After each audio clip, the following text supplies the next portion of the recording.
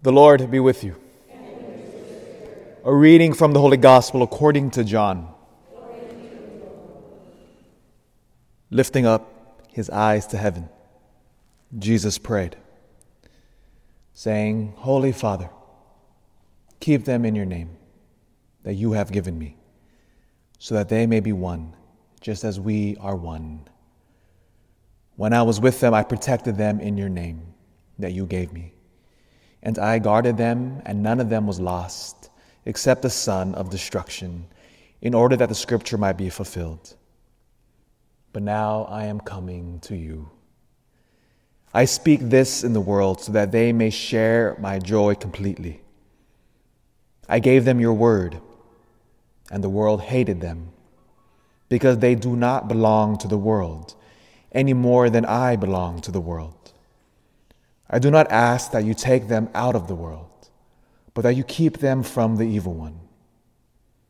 They do not belong to the world, any more than I belong to the world. Consecrate them in the truth. Your word is truth. As you sent me into the world, so I sent them into the world. And I consecrate myself for them, so that they also may be consecrated in truth. The Gospel of the Lord. Keep praying. Never stop praying. And in particular, keep praying for those who are far away from the church, those who have no faith. Pray for the great sinners. Pray for ourselves. Keep praying that we draw deeper in our relationship with God. Because that's the whole mission as we see Christ again. He's continuing that prayer from yesterday. The whole goal of God, of our Father, why he sent Jesus out into the world, was to gather in all of humanity, in fact, all of creation, to gather it to himself. Because again, remember, God is our Father, and like every other parent in here, your deepest joy is when the kids come home. There's a deep joy when kids come home, which is why we love holidays, don't we?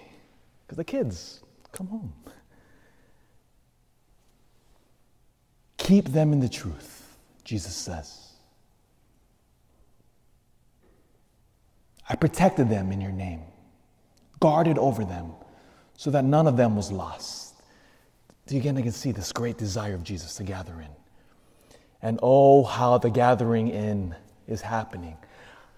Something beautiful has been happening in our parish for the past 2 weeks.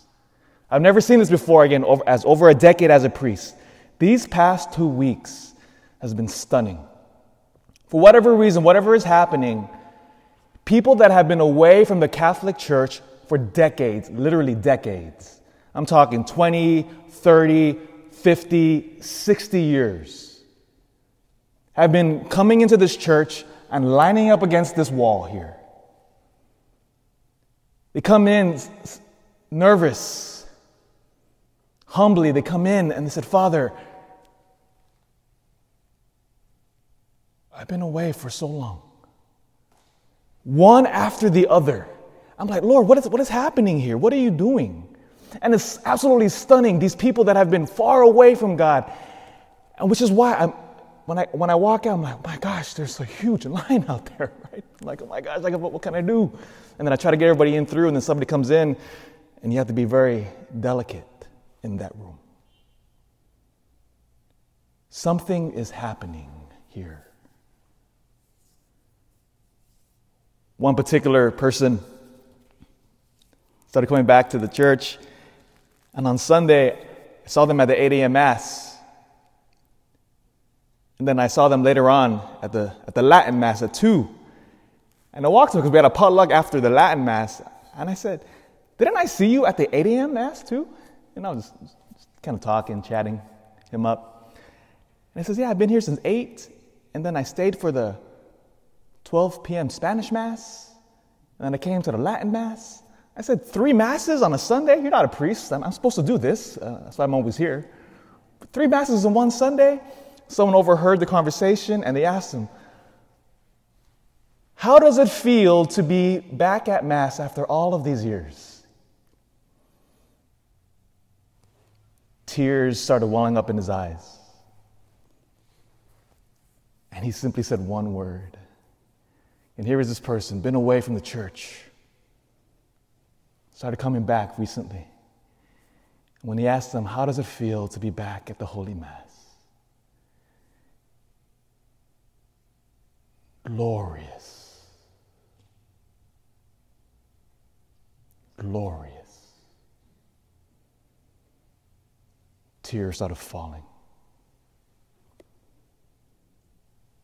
That is a son coming back to the Father. That is why we exist, to bring our sons and daughters back to our Father.